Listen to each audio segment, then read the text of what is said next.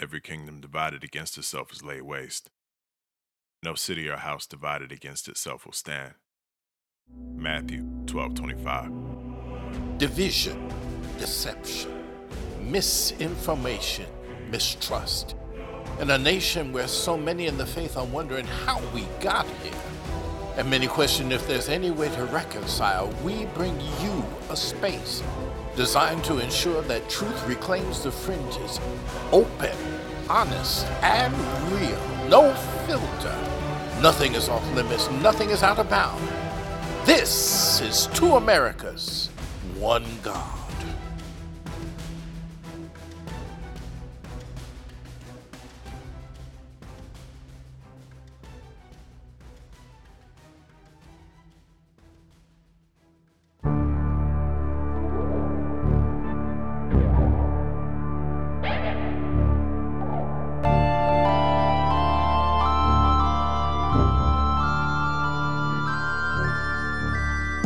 Khristi Lauren Adams. Welcome back to it's still welcome back. That's fine. Welcome back to the podcast, Renee. Welcome back. It's good to be back. Yeah. How you doing? I'm doing pretty good. It's Good Friday. Mm-hmm. Getting ready to, do nothing, actually. It's so inspirational on this Good Friday. What are we gonna do? I'm gonna pay homage to the understanding that it's Friday, but Sunday's coming. That's right. Hallelujah. Yes. No. Texting a friend yesterday, and I was like, I don't know what she's doing this weekend, but it's something. I said, how our Easter weekends have changed in the last over the years, because when I was deeper in ministry, it would be like, going to such and such a 7 last words service. And it's like, this would be a busy weekend. And my friend Jessie, another friend, she's a pastor. So this is a busy weekend for her, but it's not. I'm not really serving at any church, or I'm not even going into my home church anymore for a bunch of reasons. But so tell us about your journey, about how you lost your faith. Oh, God.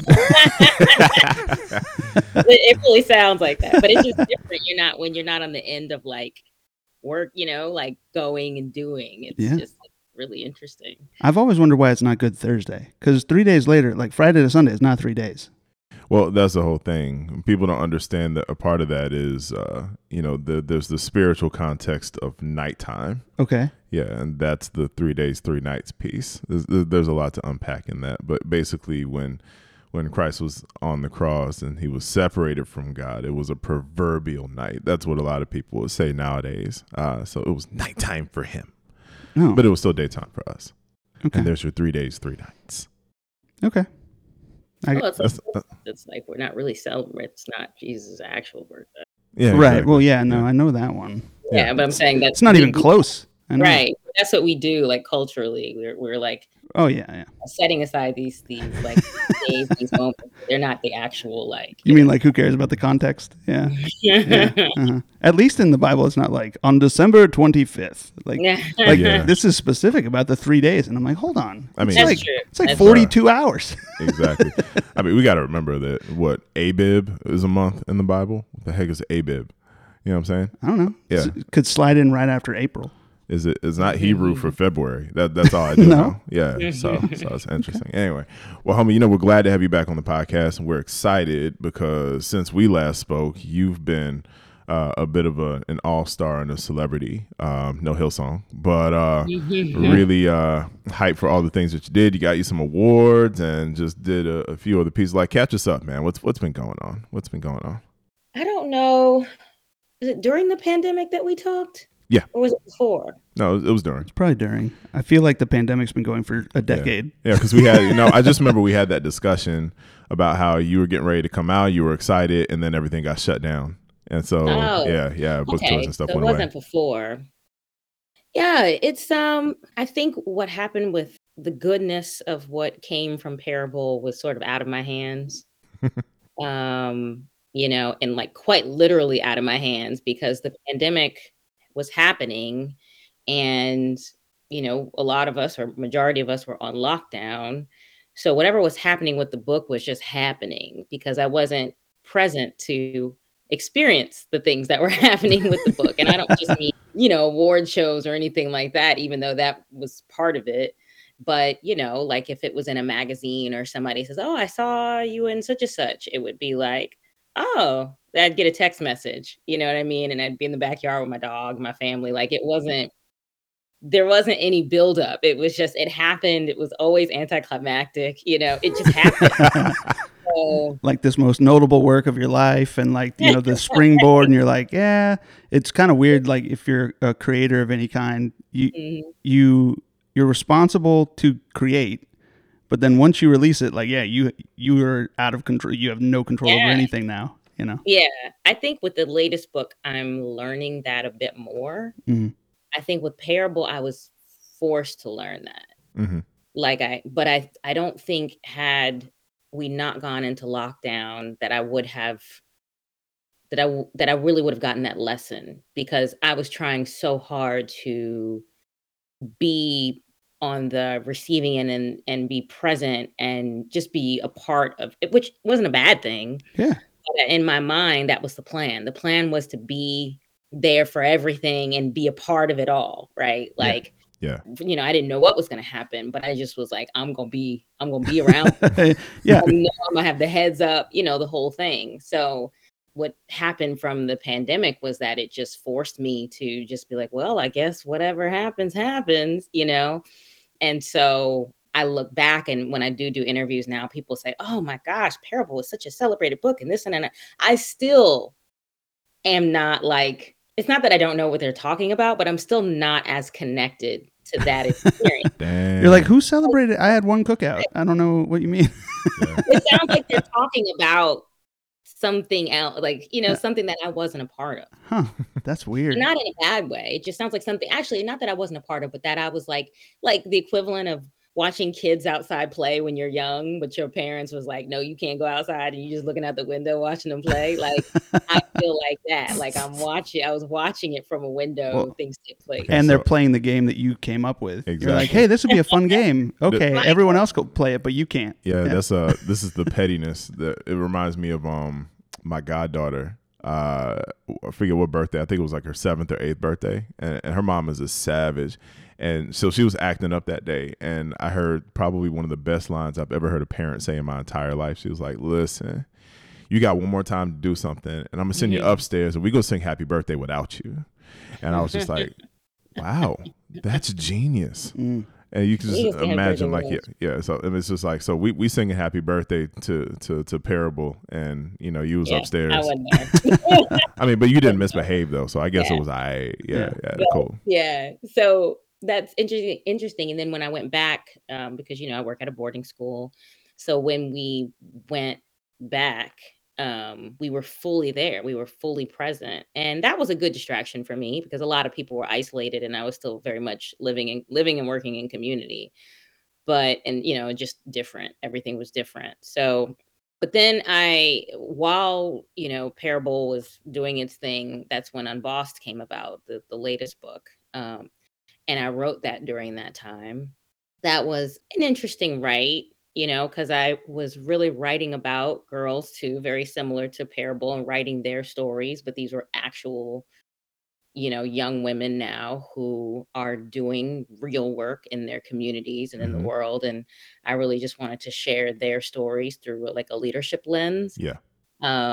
Writing that was cool. But I think since it's come out, I started on the machine of, and you have to do it. You have to promote your book. So I started on the, appearances and, and like podcasts and, Facebook Lives, and, you're just being asked to do different things, and then also had some in-person stuff.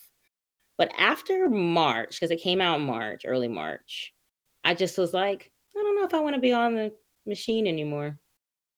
Like, and I'm not saying like, I'm retiring or I'm not writing. That wasn't it. This is about to be a very awkward conversation. Yeah. Well, it's demanding. So we're not going to talk about the book. It's demanding, and it's like I don't know. It's like, I don't want to be extreme by saying like I don't want to sell my soul to it, but like, right. That's almost what it feels like what is asked of you, to just constantly like be exposed and posting, and then you're comparing yourself to other people, and you're like, well, they're doing this and they're doing that. And I see others, like there's a person that I'm thinking of who I greatly admire.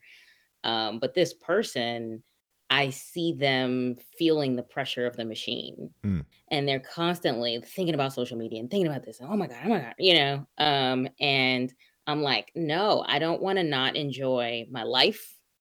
Number one, I don't want to not enjoy the book. But so when I say that I learned the lesson about letting go in Parable, because, it was inevitable for Unbossed, I now actually am taking the proactive step of saying, I think I'm good. I think whatever happens, happens, Jordan. So when you say that oh, you must be doing, podcasts and interviews before this, I was like, no, once April 1st rolled around, I was like, if something, comes my way, but I'm not out actively pursuing, I have a really big one at the end of the month, but even then, I'm not actively pursuing. If people ask me, then that's cool. And I would love for Unbossed to do good things. And I believe Unbossed is doing good things, for particularly for young. Parable was very, not an adult book, but I wanted adults to really read it. Whereas I do believe that younger people can benefit from Unbossed, seeing themselves or seeing reflections of other young people. Yeah. So whatever happens, happens. It's important for the stories that you're telling and the things that you're doing for, I think, multiple generations to read it, right? Because I think, so trying to convince a young person that they need to be quote unquote unbossed, right? That's not a hard sell.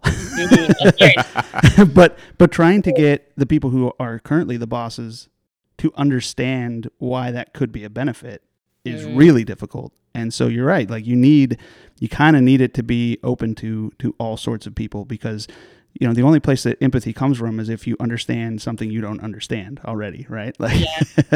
So I think part of my recent disposition of saying I'm just going to step back and whatever happens, happens, is part of the lessons that I've learned from the young women.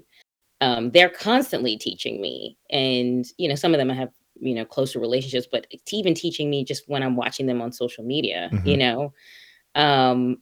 and that's sort of the point of the book, right? Particularly when it comes to adults reading it, like you said, that we position ourselves kind of when Jesus if you come to me like this child, well, that's how we need to learn, that's how we need to approach these young people, as though they're our teachers. Yeah. And one of the biggest lessons that I learned from these 8 young women is they will step back in a second.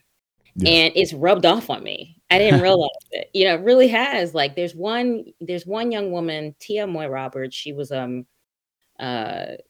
student at Marjorie Stoneman Douglas High School when the Parkland shooting occurred, and she went on to be a part of March for Our Lives, and really felt bringing up the issues that particularly young Black and Brown students and just young people face in communities when it comes to gun violence is something that she really wanted to highlight. And so she went around speaking and, going to class and then flying out to something the next day, doing the March for Our Lives tour that summer.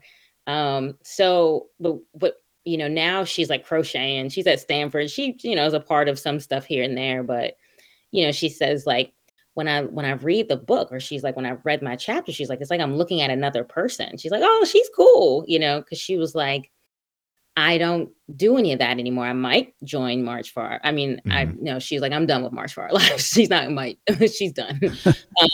And, not in a bad way. She's just I worked for 2 years. After that trauma, we went right into working. Yeah. Yeah. And she was I just started going to therapy this year, and I want to crochet. And, I don't want to do it. I just want to be in Stanford. I just want to be a student. Well, talking about the experience of being eaten up by the machine. Those kids, good Lord. It was, those kids were in an environment that was just, it was just deplorable a lot of the time. They're out here trying to tell you their story. And they're being called, fake activists, and they're false flags, and what they're saying isn't even true. And it was this is these are 16-year-olds. Like, this is awful. Yeah, I remember how people were treating those kids. Exactly. I remember that was the first time I saw any real misinformation. It wasn't a deep fake, obviously, but I think one of the girls, I can't remember which one specifically, was holding something and it was on fire, and somebody took whatever that was and replaced it with the Bill of Rights or something. Yeah. They're like, oh, they're burning this, and it's like, no, they're really not. Yeah. And so I know that they had to go through a lot, and actually that was one of my favorite chapters, specifically just because of what she was able to do, and also the fact that you were able to highlight in the end that her focus became mental health. Because I imagine the trauma of being somebody that age, having to go through that experience, and just really, the God connection in there, and the fact that she was there and then left 20 minutes before it actually happened. Right. That's wild. Yeah. That's 100% crazy to me. That by the time she left the school, everything was fine, and then by the time she got to where she was going, down the street, like that survivor's remorse thing, it's so real. People feel terrible about that stuff. Like, ooh. Yeah, she definitely had that. And, went back and subsequently, burying friends and going to funerals and just the attention. But aside from Tia, there was another young woman named Jay Shell who I was doing an Instagram live with recently, and she started an organization called Gen Z We Want to Live, in Rhode Island, and does great work. She's definitely a political activist in my mind. But I said, Jay Shell, I've noticed her Twitter is full of WrestleMania. I mean, everything is WrestleMania, on galore. And she's got all these people, and I watched the comments, and they're all people that are in it. And so she's like, yeah, I'm all in there. Like, she was like, I love wrestling. That's hilarious. I love the world of wrestling. And I was like, wow, you didn't mention this, and she's like, what I learned from that, because she had said to me, I'm always going to be doing the work of racial justice. Like, even if it's in WrestleMania, she was like, that's just my interest now. I am always going to be consistently who I am, regardless of my changing, interests for the moment. She's like, I might run for state Senate still, but I'm just going to go to college first and love then now I'll run for state Senate. And anyway, the point I'm trying to make is just, they're young to have that confidence, to be learning that lesson of, I don't have to be moved by the masses and the popularity and all of that like they can be going and doing this and then be like, I just want to do wrestling now, or I'm just gonna, do crocheting and be, at Stanford. Like, they don't feel the pressures to have to be a part of anybody's machine. I absolutely love that. It is rubbed off of me completely. Yeah. Well, and it's also like beyond, not just part of anybody's machine, but almost beyond like the stereotype. Like, it's kind of weird to think that, a black young woman would be like, wrestling's cool. Like, what? That's true. We pray wrestling's for her. Cool. Or that's strange. That's just strange. It is. I'm going to be honest with you, but we'll pray for her, and things will get better for her. And I don't know. See, Jordan, you're part of the problem. I stopped watching when I was 14. Well, no, at the same time, I was going to say I laud it, because at the end of the day, if we take a look at just the setup of society in the West and the understanding. I've just had a big old coaching conversation with a family friend of ours yesterday who's trying to get a business off the ground. One of the craziest businesses that I've ever seen before. She does the whole Disney princess thing. And like, it was just trying to turn it into like an empire. You don't realize how many parties those folks do. Like, she can make some cash, but I don't want to see her burn at both ends of, and so I see that, and in our society, that's the setup. Like, in order to feel like you matter, you have to be involved in everything. Right. And so that's one of the reasons I really did like this book specifically. And I was going to kind of ask you about this anyway. Just, I ask my particular questions about books now. Like, if you could sum it up in one word, how would you, we'll get to that in a second. But I just love the fact that in this one specifically, because I think it was because they are so young, they haven't gotten to the point yet that they've been engulfed in the rat race theology that is America, and trying to live out the American dream. And I just love the fact that some of the things you pinpoint are that they understood how serious their passion for something was, but then they also knew when to say when for whatever reason, whether it be for a time or permanently. And so I feel like that's a lesson that we can all take.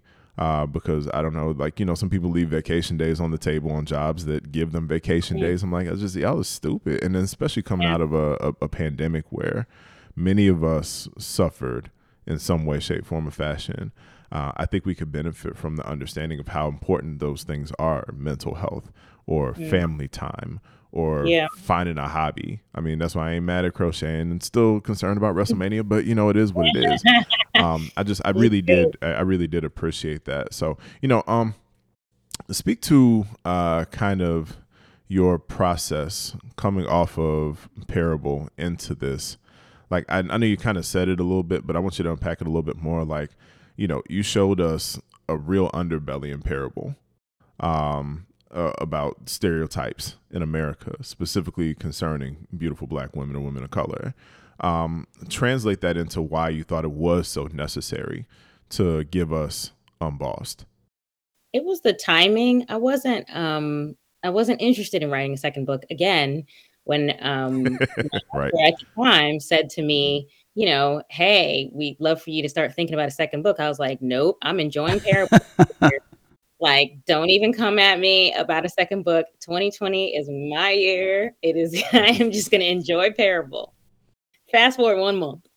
And then when we went into lockdown, and then I had another moment of, nope, I'm not going to be one of those people that writes a book during a pandemic. I'm not going to force myself to be productive, when we're all just trying to make it every single day, trying to figure stuff out. So I was like, I'm going to bake cupcakes. And I was here at my parents' house, my sister, that was just what I was going to do. But there was a moment that was happening, particularly right before George Floyd was killed.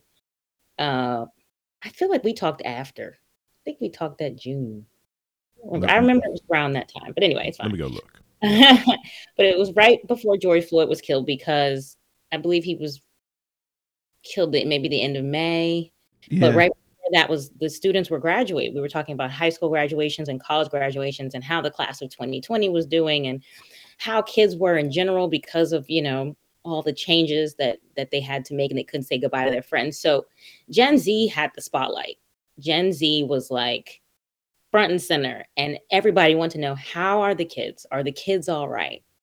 And we saw, Barack Obama's like graduation. He had a virtual graduation on TV. It was kids everywhere. So I felt like they were really stepping up to the plate, in the sense of like, wow, they have to really deal with all of this, now the effects of the pandemic. But prior to that, school shootings, they're constantly dealing with things. Yeah. Being, having to come out resilient. Well, then after that was what happened with George Floyd. Mm-hmm. And what we saw with George Floyd in the aftermath was similar to what we saw in the aftermath of Mike Brown. We saw the emergence of a generation of young voices that are really taking the center stage. With Mike Brown, it was millennials. And with Trayvon, it was millennials. Mm-hmm. It was Gen Z with this situation. We really saw that. And actually, Daniela Frazier, who took the video, right, was what? Was she 15? She was 17, I think. 17? Yeah. She's a teenager. You know what I mean? So, and a young Black girl, you know what I mean? Really and her cell phone footage was really what allowed for all of this. Yeah. So anyway, so that was really the thought process. That was when my thoughts were going. And I was like, wow, young people are really leading the way. And I went back and said, when I was talking to my publisher and say, I would love to see or to sort of like do a expose of particularly young Black teen young women. I don't want to say girls because I keep saying young women, who are leading organizations, et cetera. So that was really, I was like, if I'm going to do a follow-up to Parable, I wanted to focus on leadership, mm-hmm. and not necessarily theology, and really us taking their leadership seriously. So that was how that started.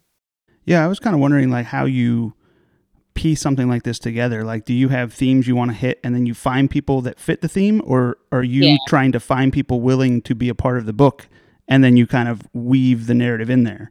Yes, for the second one. So once I get the idea in my head and I pitched it, Then it became, I got to find the girls. And it's very similar for not Unbossed, for Parable, even though they were anonymous stories. I let the stories guide the chapters. So I wasn't like, oh, I want to write about the strong Black woman, so I'm gonna find this person. I was looking. I wasn't like that. It was her story that informed the chapter. Same thing with these girls. I really just researched and found the girls. One or two I knew already. Mm-hmm. And then others, I saw one in Teen Vogue. I also wanted ones that weren't at the forefront. So like that were doing the work, but that we may never have heard of them before. Right. Yeah. So how does that process go? Like you call them up and you're like, hey. Well, you DM because that's how they'll. Well, yeah. You sliding in the DM. Sorry, I'm a Gen Xer. I'm like, call them. Sending an email would be professional, Oh yeah. Yeah. It was mostly DM, and just say, hey, look, I'm thinking about doing this book. I don't have it yet. I don't know what it's going to look like, but I'd love to interview about your leadership. Would you be interested? That was sort of it. And then they, most people in the summer of 2020, we weren't doing nothing. That's true. You know what I mean? So it was like, oh, let's hop on a Zoom call. And it was a little simpler to do that. And I just recorded the Zoom calls. One girl I would live not far from here. So I just went to her house and we sat in the backyard. And I 6 feet apart. And So at the time, we didn't know nothing. So she was far, and we were outdoors. On the other side of the fence, just talking to each other. Exactly. Oh, so funny. So anyway, not funny, but funny. But so I interviewed and I saved all the recordings, and then I went back, listened to them. I didn't know what the structure of the book was going to be, though. I just knew I wanted to write about leadership and highlight their leadership. So I would write their stories out based off of what I would go back and listen to the recordings. And then I did a 1-year PhD program in organizational leadership. I didn't finish it because I didn't love it. And I still had all those organizational leadership books. I remember when I left that program thinking, I've just wasted all this time. I don't know what I'm going to do with these books. And I remember when I was writing one of the girls' stories, I looked back and I was like, And I went and got the books. And then I went and found the folder on my laptop that I still had of the papers that I wrote about all the different leadership theories. And it was just I was like, wow, this fits. And I went to look at the leadership theories that I wrote about, and I would read it and then be like, this sounds like Jay Shell. Jay Shell. And I'm looking to see the qualities of certain leaders. And I'm like, Jay Shell is an adaptive leader. That's how that went. Nice. Okay. Excellent. Very cool. Yeah. I was really impressed by that. I love how you just began breaking down their different types of leadership, and how it was almost self-explanatory in witnessing exactly what they did. Because I think you mapped out them very, very well. I think you do that anyway. That's what you did in Parable. That's what had me locked in Parable. I was like, oh my God, this is what this is. This is how this works. And of course, you didn't put the theology in there, which I ain't mad at. I mean, it'd been cool. No, let me stop you, because I was trying to force it in the beginning. So I wasn't let me not make it seem like I wasn't because I don't say I wish I was, but I wish I was that. This book's going to be about theology and this is going to be about leadership. No, I was trying to make it work. And my editor was like, you look like you're trying to make it work. Like it was in my writing. Yeah. It looked forced. It wasn't forced in Parable. That was the specific goal of Parable, was to sort of have a different theology. But for this, I remember I tried to do Jesus's different types of leadership styles and compare the girls to that. But it was didn't fit. Yeah, that feels like it would have been a little.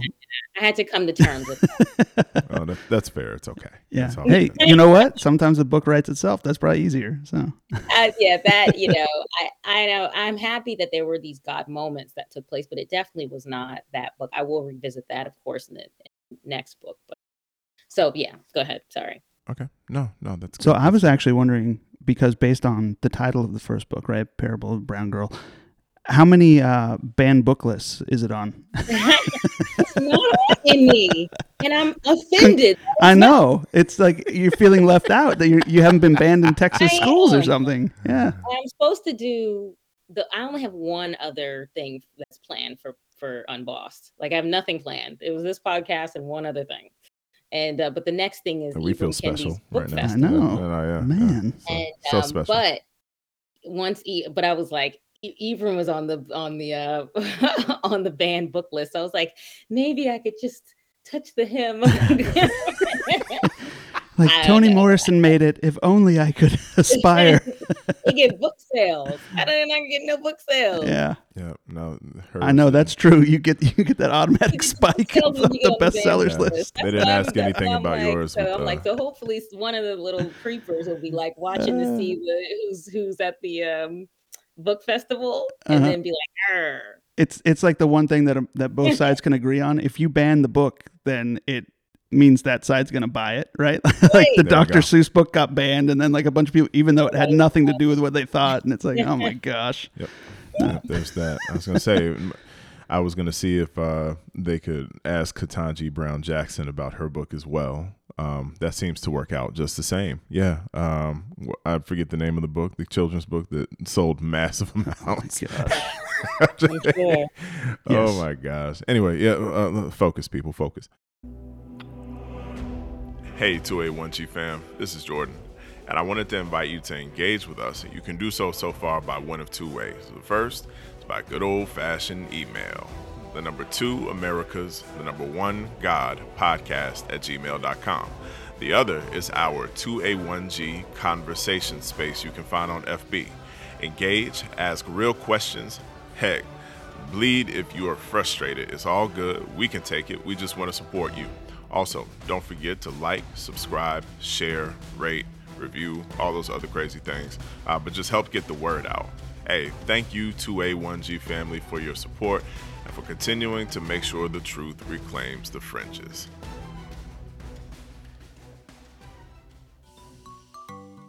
This podcast is sponsored by Real Relationship Talk, delivering inspirational and real relationship advice for your most intimate relationships. Got problems? Let's solve them, because real trials need real truths. From strong to struggling marriages, it's time to get in the game with marriage coach and podcast host Dana Shea. Listen to the Real Relationship Talk podcast at realrelationshiptalk.com or everywhere podcasts are played.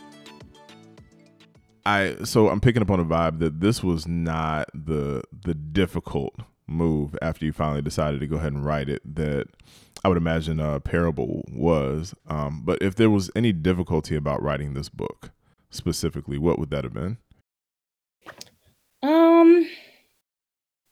I was a little nervous. I wish there was a lighter word than nervous. Not anxious, but I'll say nervous. I was a little nervous because with Parable, I can write anything I want. The girls were anonymous. I can make stuff up. Wow. You know what I mean? Okay. Like nobody's gonna call me to task. Boy, that's unethical, but okay. It is, right? So it was really me and my integrity, and me feeling like I'm answering to God, during that process, and during any process it should be that way. But you don't have that outside accountability. Whereas this, I actually did, and with using like chapter 3 or 4 is about a young girl named Grace Callwood, who was diagnosed with stage 4 non-Hodgkin They lymphoma. Can Serve. Yeah, I love that one. A great organization. She's cancer-free now. But her mother was in the interview with her when I did it. And, they just, you don't know the person. Not me. I'm talking about them looking at me. You don't know. And they're trusting this, that I'm not going to exploit their story. Yeah.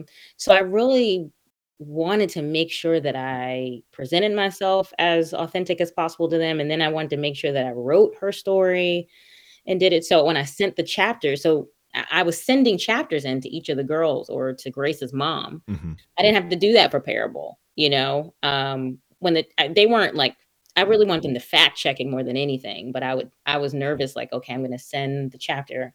I wonder what they think about it, Uh-huh.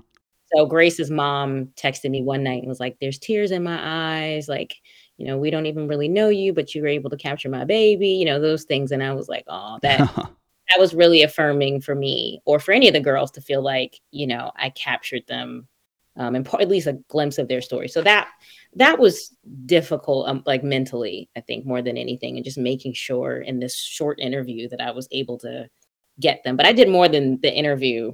I mean, a lot of them are Googleable. So, I'm watching videos and looking at them on Instagram. I'm researching the girls and spent time with them I wouldn't switch chapters. If I was writing Grace's chapter, I was writing Grace's chapter, and I'm not moving on to the next one until I'm done. So I would spend my time and my mind was thinking about Grace for weeks. No, that's good. That's good. I think that would be the answer I was expecting. Yeah, I could imagine that being difficult. It's like you have 12 editors instead of just one or two, It's When somebody's editor is their mama. Oh, Lord have mercy.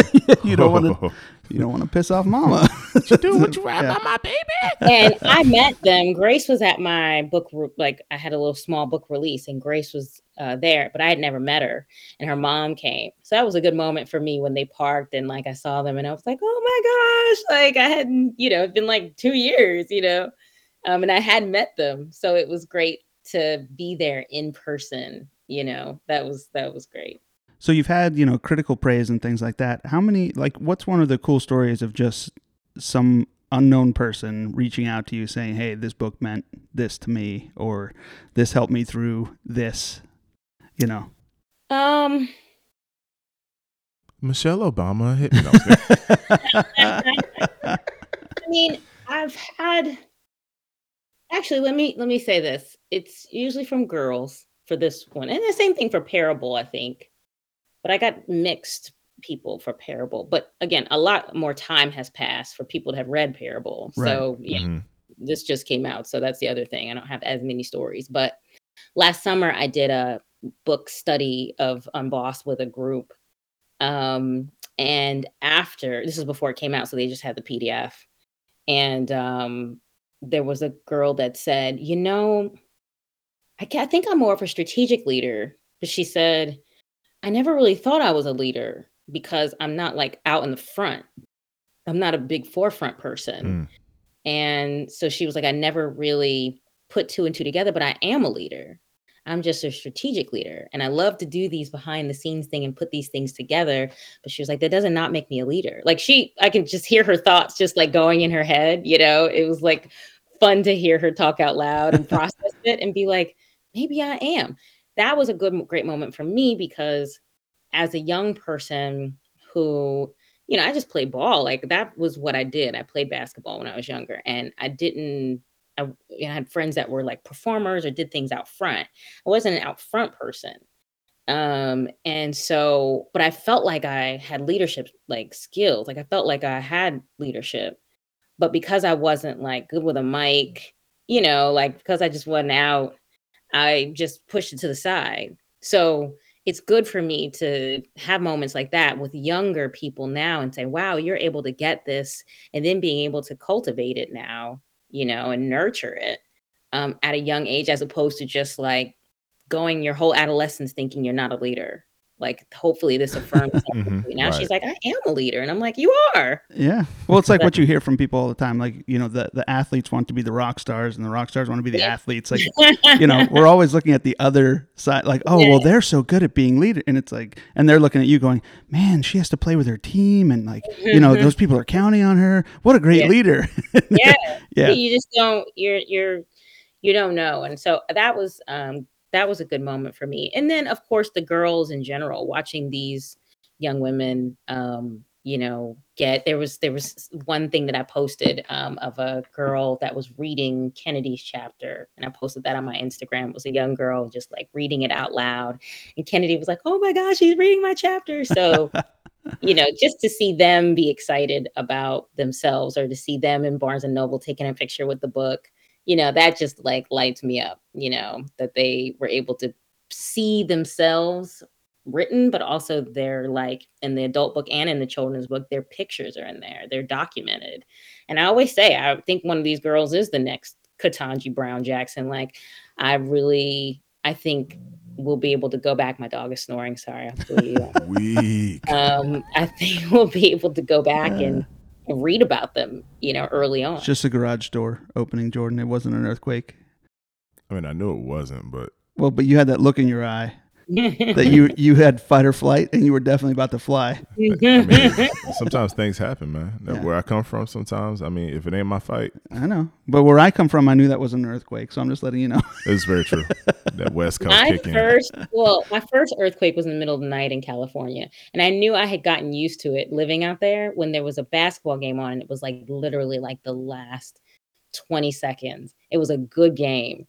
And there was an earthquake. But I really wanted to see the last. And I literally fell onto the wall. It was just shaking. It wasn't that bad. I was like, I'm going to watch this last like 10, 15 seconds of this game. Yeah, just like, these walls should be okay for a little bit longer.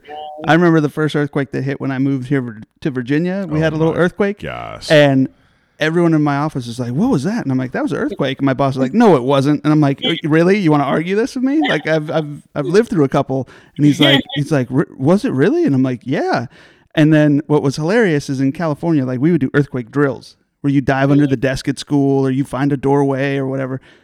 Instead, the whole building, everyone just went out to the parking lot and everyone's outside standing in the parking lot looking at each other like, well, what do we do now? And I'm like, we go back in? Like, like why are you all outside? It's not on fire. It's not a fire. What are you doing? Oh my gosh. That's funny. Yeah, way to go, Virginia. Way to go. Way to go. Way to go. Anyway, all right, fine. Let's get back on topic again. Y'all in these earthquakes, and it was a garage door and a snoring dog. Yeah. All at the same time. Yep. Way to go. Good Friday. All right, friend. Hey, so if you were to, because I'm going to tell you right now, I usually ask this question, but I thought about it and I couldn't even come up with one. I usually ask if you could sum the book up in one word. I saw your face. So I just say unbossed. I mean, okay, so all right, fine. You can't use the title. Oh man. Okay, keep resilience. Okay, I can take that. Now, why? Oh, is that acceptable to you, George? Yeah, absolutely. She wrote the book. Yeah, you know. I would say, out of all the things that I get, like that's a theme in all the girls' stories, their resilience, in spite of, because of, with whatever, really shines. I actually think resilience is the word for Generation Z, period. The book happens to be about Black girls, but I do believe that this is a uniquely resilient generation. You have to be. You absolutely have to be. I cannot imagine being a teenager in all of this. Yeah, I'm concerned about my kids. Things are just more difficult now. I think resilience is good. I don't think that that's something that ends up being like a common trait associated with leadership necessarily. Like there's so many other things like, they're motivating or they're humble or, but resilience, when you think about it, if you're leading, like you're the first person to meet resistance. And so if you aren't resilient, then no one behind you is going to be, Yeah. So, this last decade has just been characterized by resistance for them. I mean, they can't get a break, dude. Like, and it's not to put it all, other generations have gone through, everybody has their lot that they have to carry. But, when I told, and I think I shared this with you guys once, when I told a 10-year-old that I've never had an active shooter drill in school, we had fire drills. Yeah. Right. Yeah, I had earthquake drills. What? Yeah. Never had an active shooter drill? I was like, that's sad. When I heard those were a thing, I'm like, why is this a political issue? Like, shouldn't we be doing anything we can to stop those from happening? But, I guess we not. Actually have that, but between that and then now this and, and just, but they still keep going. They're planning their proms and their masks, Right, I mean, they just keep going. I feel like the events, because like you said, every generation has something, right? Or multiple things, but I just feel like the events are just getting closer together. Right. It's like you've got just all these different things. You had 9/11, then you have like the financial crash. Like those are two things that would just happen in one generation, not within, basically 7 years of each other. Right. Then you have all of the kind of the racial comeuppance with all the stuff that we've had to come to terms with amid the pandemic, and then you have like Will Smith slap Chris Rock, like all these events. It's just they come very close together now. Apocalyptic. Yeah. That last piece is war in definitely Ukraine. The whole thing that this is what they're growing up in, and yet they're still talking about WrestleMania. I know, and knitting blankets still and whatnot. Knitting, still doing it. I'm just like, how are you not in a corner and still prioritizing their mental health? Right, absolutely, right, amazing. Absolutely, and at the forefront of getting older people to think about it more too. Yeah, I think that's the biggest piece too, because if you pay attention to it's interesting. I saw some stats yesterday that basically break down the naivete of like elders and boomers, because they aren't connected to things like social media, which I think in a way is like a bit of a blessing and a curse. Well, they are. They're just connected in the very wrong ways. And some of them, some of them think Facebook is like the stupid commercial where like they have all their photos on their wall, like their actual wall inside their house. And so it's just fun stuff, man. Fun times. But no, I specifically think, and the reason why I couldn't give this one just one word, was because I just think about what Unbossed really embodied, which was power. So I would have gone with power, but then I was just like, but then why the power though? And a lot of it really hinged more so upon the understanding of their levels of authenticity, and then the real word for me was vulnerability. It's just and in a broad stroke, in a sense, and then in so many different details, you were able to kind of lay out their life. And then what I appreciated about you, friend, was that you laid out your life in process. He's like, yeah, I struggled with this when I was younger, and I don't understand how they can do it. And I'm just like, yeah, I think we could all afford to sit up here and kind of say the same thing and just kind of pull those notes. Like I was thinking, 2 Corinthians 12:9, of course, grace is sufficient, power is made perfect in weakness. And so many of us really do not take the time to address the weaknesses of our lives, but more importantly, not address them in a sense of, hey, I need to make these strong, but more in a sense of, and of course, I'm bringing the theology in, you just lay it at the feet of Jesus, and you operate in the understanding of what happens in the next verse, in verse 10, when I am weak, then he is strong. And then we get the testimony that comes from that. And so really these chapters were really just testimonies to how they developed their resilience. And almost every single time, I think you said that they were really hinged upon a life of faith. And so that was beautiful just to kind of see that. And then they say, hey, I'm struggling with this mental health piece, or, hey, I realize that this needs this kind of care of my life. And I just, it's cool because it helps all of us to say that the facade that we have of just being these super strong people at all times is nothing but tomfoolery. And that if we took the opportunity to really invest in ourselves and do the self-awareness and the self-care, there's no better way to operate in life than that. And so it's crazy because ultimately what you see in addition to that is the fact that you use these young folks who are so accomplished, to have them be that accomplished at this stage of life. Like if they didn't do anything else the rest of their lives, they probably done more than a percentage of people in America have already done. And so, I just kind of give it a salute to that extent. And there wasn't really a question that came from that. I just wanted to make sure I Thank you. I appreciate it because they are inspiring me. And I just, I don't want us to wait till, because here's what I see, like with Judge Ketanji Brown Jackson, right? Everybody's pulling up all these pictures of her when she was younger. This girl was going to be Supreme Court. They're doing all this stuff she didn't know. Little did she know, or she was this. And I'm like, wow, wouldn't it be so great if we paid attention to them now when they're this age? Right. Wait till they become who they are to be like, to whip out the old pictures, Right. I mean, imagine what if she was a chapter in this book when she was 15 years old. Yeah. Wow. Yeah. Well, that's like we wait to say the nice things about people until their funeral. Like we might as well do it now. Right.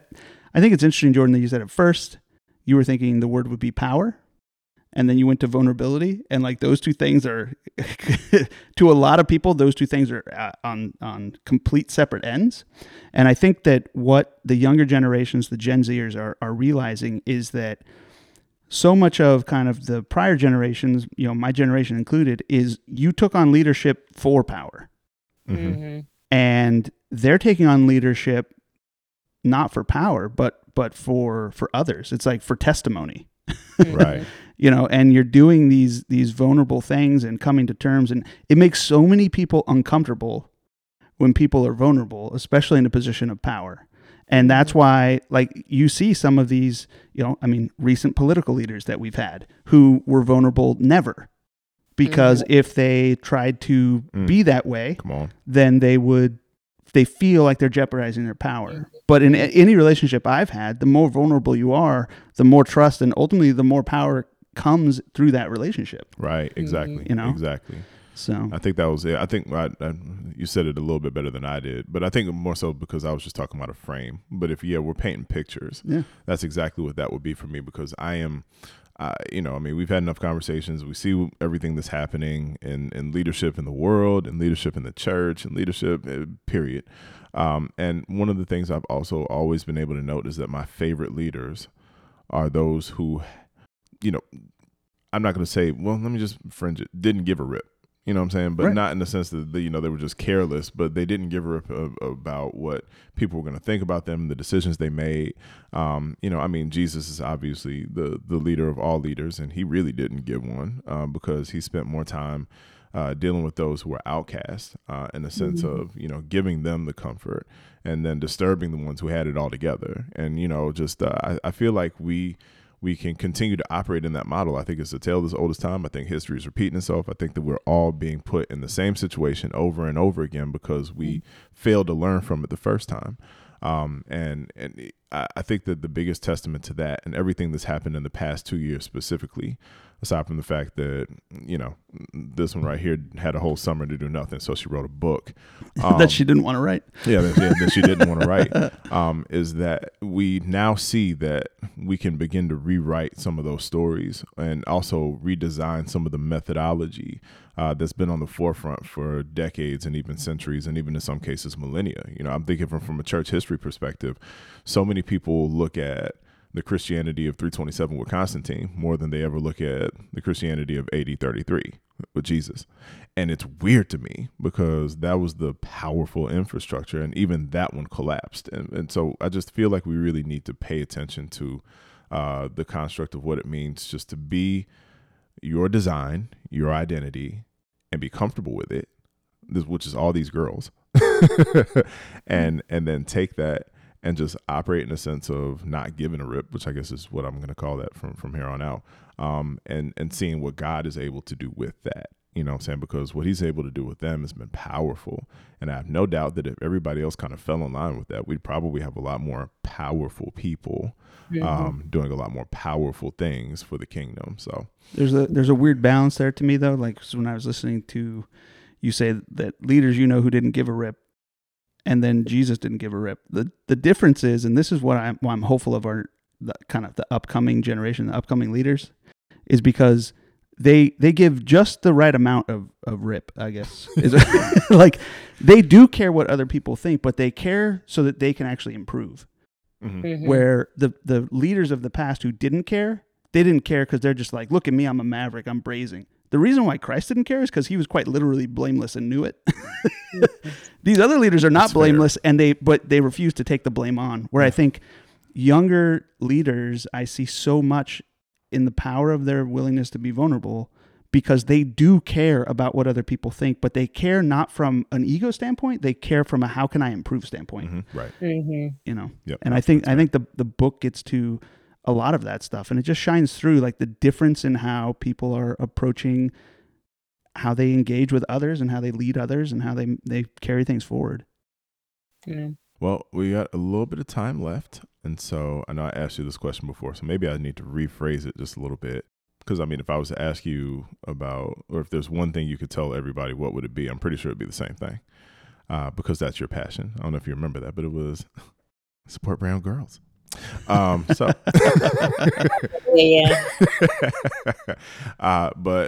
let me see if I can phrase it a little bit differently. No, I probably can't. But yeah, no, if you're telling us anything pertaining to the unbossed understanding of brown women and leaders for the foreseeable future, since we see the opportunity now There you go. So now that we have a pathway, because I don't think we ever really saw a pathway prior to this. I'm gonna be honest with you. Even with the great, amazing Black women that paved the way, I don't think we ever saw a pathway. There's officially a pathway now. Yeah, I found it. Sweet, go me. What would you say? And you could say this. It could be just specifically to brown women, or it could be to everybody. And just tell them, give brown women a chance. I don't know. I'm not trying to put words in your mouth, but yeah. If there's one thing you can say now that there's a pathway, what would you say? Stay in your lane. Ooh. Oh, it hit. Well, there's a path for a reason. That hit different. I know, right? I think it's very tempting to jump now, especially that you're saying there definitely is a pathway. It's even more imperative for us to stay in our lanes. And it's usually used in a snarky way, that phrase, but I don't mean that. Right. It really is, we each have our own unique lane that is designed for us. And I just spoke on this the other day at a little youth worship service and said, you each have your own calling, your own purpose, but the conspiracy winds up being when we're jumping to everybody else's, trying to be like everybody. We in order to function wholly as a body, as a community, need everybody to play their role and to do their part. And so discovering, for the young people, I was saying, you discovering what that is most important. What it is about you, your gifts, your passion, what you do. Now, again, at the same time, doesn't mean that you don't explore, right? Like, for example, that's like me saying, oh, I just need to write about Black girls forever. But right now, that's my lane, right? Like right now, that's what God's called me to do. And at some point, maybe there'll be an opening for there to be an exploration of other. But somebody said, you write about Black girlhood in theology. That's what you write about. And I'm like, yeah, I guess it is. And, this leadership book was going to be a general Gen Z leadership book originally. And then it was like, well, you just wrote parables, just stick with, and I don't think I was limited, but that's my lane, So I do think that it's important for us to not stick with what we know, but to live out who we are most authentically and fully without the temptation of trying to be in somebody else's space or to mimic someone else and do what other people do. That's why the girl that said to me, look, I'm a strategic leader. I thought I had to be like everybody else, but no, my gifts is here. My gifting is here, and that is what I'm going to do. It doesn't make me any less of a leader. I thought that definitely sums it up the best. Yeah, and that's hard to do because, like, even when you said somebody told me that I write about Black girls in theology, sometimes like your first initial reaction is like, don't tell me what I am. Right. But the spirit behind how she was saying it, that's the difference. Right. She was saying it like, this is what you do. Yeah. Like it was more like that. Yeah. Like, this is your contribution. Well, also, who else does that? I don't know anybody else who really has that lane. And it's interesting because oftentimes we will be good at something that we might not necessarily like. Like you're clearly good at this, and yet you didn't necessarily want to write the second book. No, I was like, we can get more people if I can cover more ground. Yeah. Like, no. And so the next question is, I guess, so what comes next for you? What book don't you want to write next? I actually do want to write more about Black girlhood in theology. I think Parable touched on it.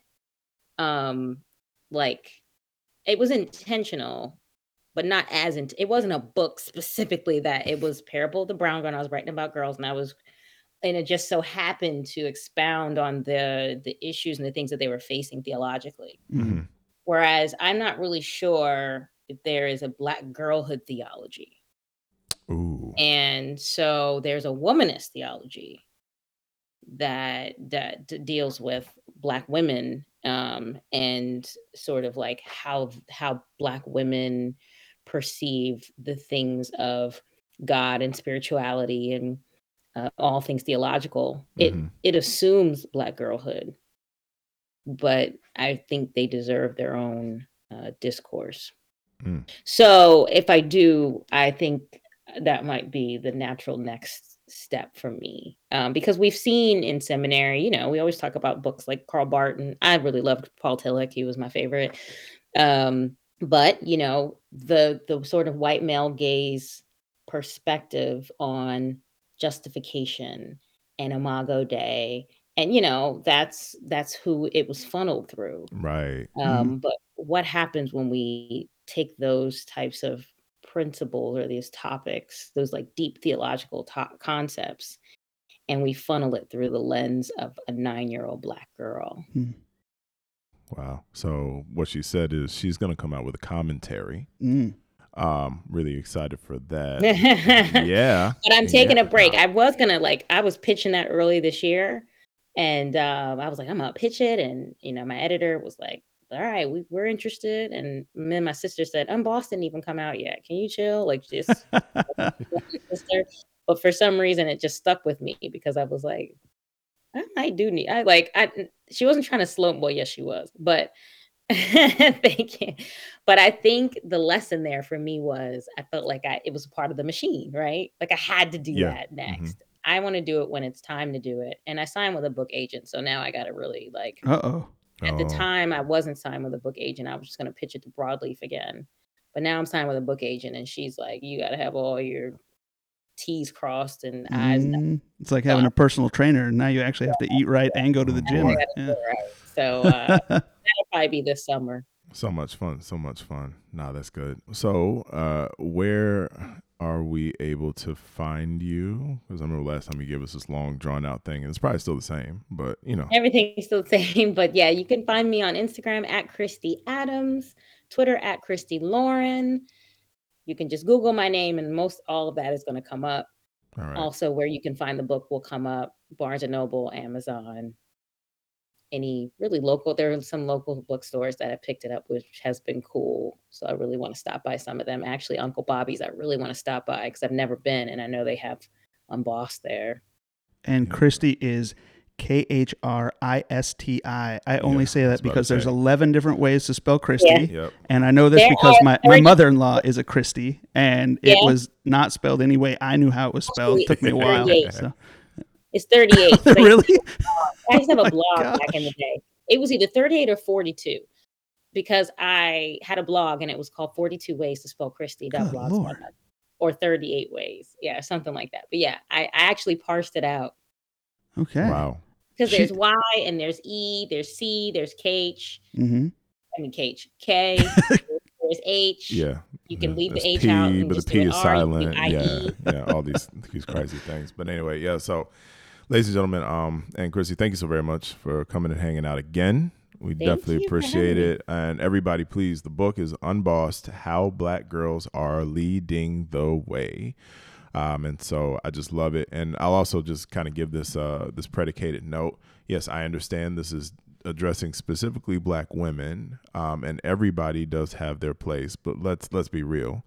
In the lane of marginalized, there are no more marginalized people than women, and Black women specifically. And so just really want to take the opportunity to celebrate that, which is why I love having her on the podcast. And it's not just for the sake of having her on. The book is good. Get the doggone book. All right, cool. They wouldn't let her write a second one if it wasn't good. Like, that's how this works. Yeah, usually how that works. Yeah. And there's a middle grade. There's a middle grade version for sixth to eighth graders called Black Girls Unbossed. I don't have it to show you, but that's such a cool idea that you're like meeting these generations where they're at, because so much of this kind of stuff, especially you mentioned like in seminary and stuff, it's amazing how long it takes before people let people actually start leading. Oh, They're like, oh, well, you need to just experience and listen. And it's like, well, okay, but also then they'll say, the only way to grow is through failure. Well, if you don't allow me to fail at anything, how am I going to grow? Like everything is everything is just opposed to everything else that people say. Yeah, everything is a contradiction. Yep. Mm-hmm. Absolutely. But you know what? It's all good because over here we don't care. All right. Excellent. And ladies and gentlemen, thanks for checking this out again. Please don't forget to like, share, subscribe. And as always, please remember to be inspired to inspire, because that is what the inspired one does. I'm Jordan. I'm Devin. And this has been Khristi Lauren Adams. I'm sorry. Anytime I have a 3-name person, it's just going to happen that way. He gets real holy. It is. Now it's just super black bishopy. Hallelujah. Glory to God. That's synonymous with holy, I think. It is. Actually, you're right. Never mind. Yeah, that's cool. Anyway, yeah, thank y'all once again. Check us out next time. We'll catch you soon. Peace. 2A1G Podcast is birthed by the Inspired One Enterprises. Executive and co-producers, Jordan Brown and Devin Chandler. Editing and engineering, Lauren Price. Graphics and creative engagement, Alyssa Wise. Intro song for 2A1G done by Dave Hummel Music. Interlude and outro music, Colin Brown. Voiceover experience for 2A1G done by none other than the original, the Reverend Dr. Clarence R. Brown Jr. Thanks, Pop. And thank you everybody else for listening again. Please find us on FB and IG at 2A1G Podcast. And don't forget to like, subscribe, and share this experience with your world. Thank you once again.